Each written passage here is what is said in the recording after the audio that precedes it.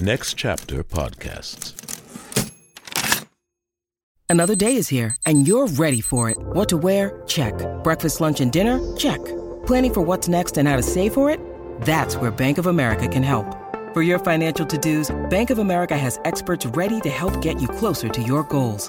Get started at one of our local financial centers or 24/7 in our mobile banking app. Find a location near you at bankofamerica.com/talktous. What would you like the power to do? Mobile banking requires downloading the app and is only available for select devices. Message and data rates may apply. Bank of America N.A., member FDIC.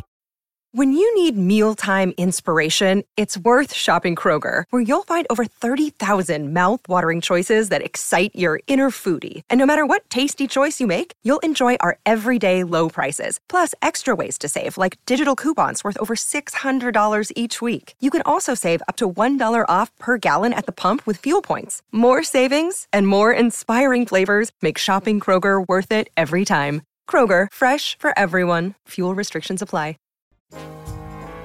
Hi, I'm Michael Goodfriend, executive producer of the Play On podcast series at Next Chapter Podcasts.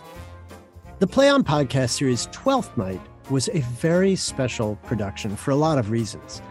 We recorded it right around the time that a lot of theater artists were finally getting back to work after a more than 2-year hiatus from being on stage due to COVID and pandemic restrictions. The story has so much to say about love, loss, reunion, and forgiveness. And all of those themes seem to resonate with this sense of coming out of hibernation and the longing that so many theater artists had to be together again after such a long time away. It also coincided with news that the Supreme Court seemed likely to overturn Roe versus Wade. And the history of Twelfth Night and how it seems to parody the restrictive religious elements in Shakespeare's time, that all seemed newly relevant as work got underway in this series. As listeners, you might also sense in this production a feeling of camaraderie and familiarity between the actors that we cast. Well, that's because a lot of them, most of them, in fact, knew each other very well from work that they'd done together on stage at the Oregon Shakespeare Festival, including in a production of Twelfth Night directed by Christopher Liam Moore. But he's here with one of our leading actors, Amy Brenneman, who plays Olivia. And these two people actually know each other probably better than anybody else in the entire cast. And we're going to listen to their story and how they got to know each other. Amy, Chris, welcome to the Play On podcast bonus content series for Twelfth Night. Thank you, Michael. Thank you, Michael. Well done. That was very well done. all in one take. Oh my God. I didn't even get into your bios. Now I'm going to do that because I have to, because Amy, you have worked with Chris a lot in the past. You know Allison Carey, who did the translation, but you have not only done theater. I think everybody who watches any television knows that you are the creator, the executive producer, and the star of a series called Judging Amy, which got 2 TV Guide Awards, 3 Golden Globe nominations, Producers Guild nomination, 3 Emmy Award nominations, People's Choice Awards, SAG nomination. Anyway, you've done a ton of TV.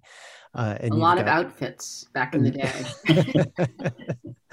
And Chris, you're not just a director, you're also an actor, and you've worked at Artists Rep, Utah Shakespeare Festival, California Shakespeare Theater, American Rep, Berkeley Rep, Yale Rep, Guthrie, lots of reps and lots of famous theaters.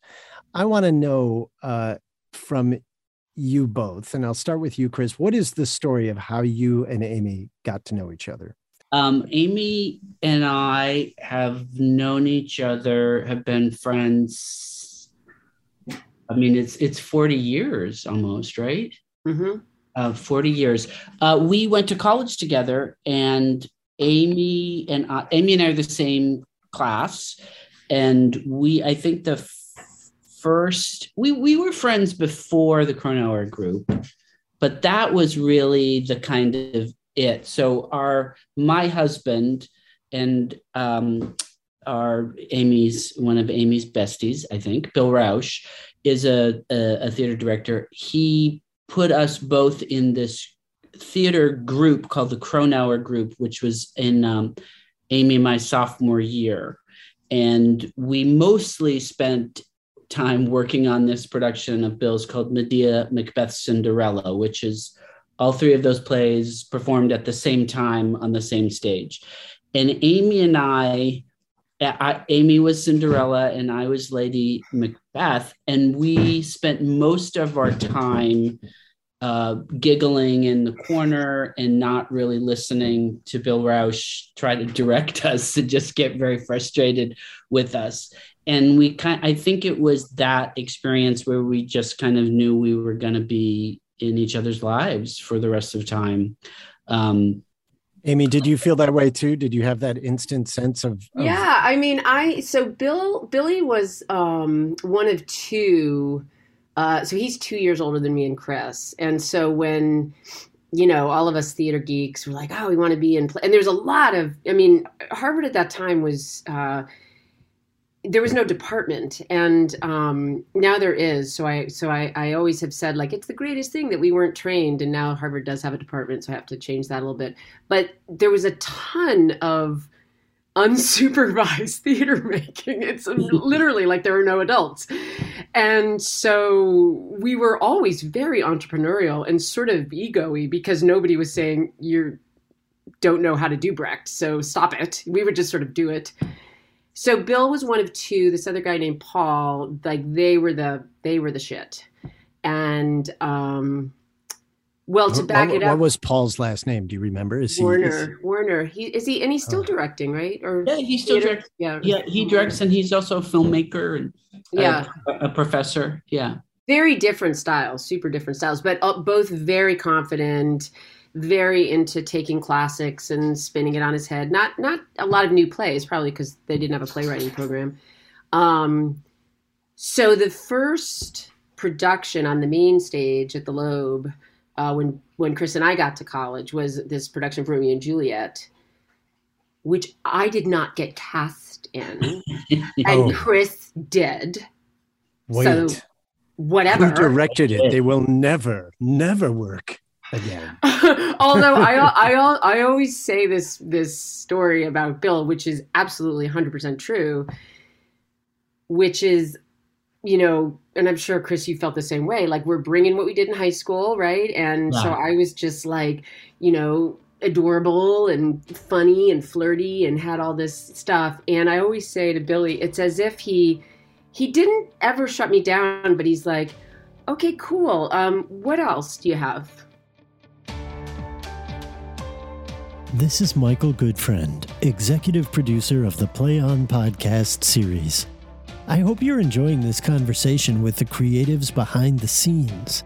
To listen to the full interview, join the Play On supporting cast for just $5 a month, which by the time you hear this might be less than you'll pay for a gallon of gas.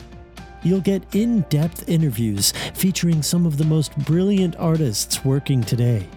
You'll also enjoy ad-free episodes of the Play On podcast series. Subscribe today for $5 a month. Join the cast. Go to ncpodcast.com and sign up today. Thanks for listening. Sick of being upsold at gyms? My guy, you're currently a base member? For $90 more, I can upgrade you to our Shred membership. For $130 more, you'll be a Swole member. And for just $300 more, you'll reach Sweat Platinum. At Planet Fitness, you'll get energy without the upsell. Never pushy, always free fitness training and equipment for every workout. It's fitness that fits your budget. Join Planet Fitness for just $1 down and $10 a month. Cancel anytime. Deal ends Friday, May 10th. See Home Club for details. Next Chapter Podcasts.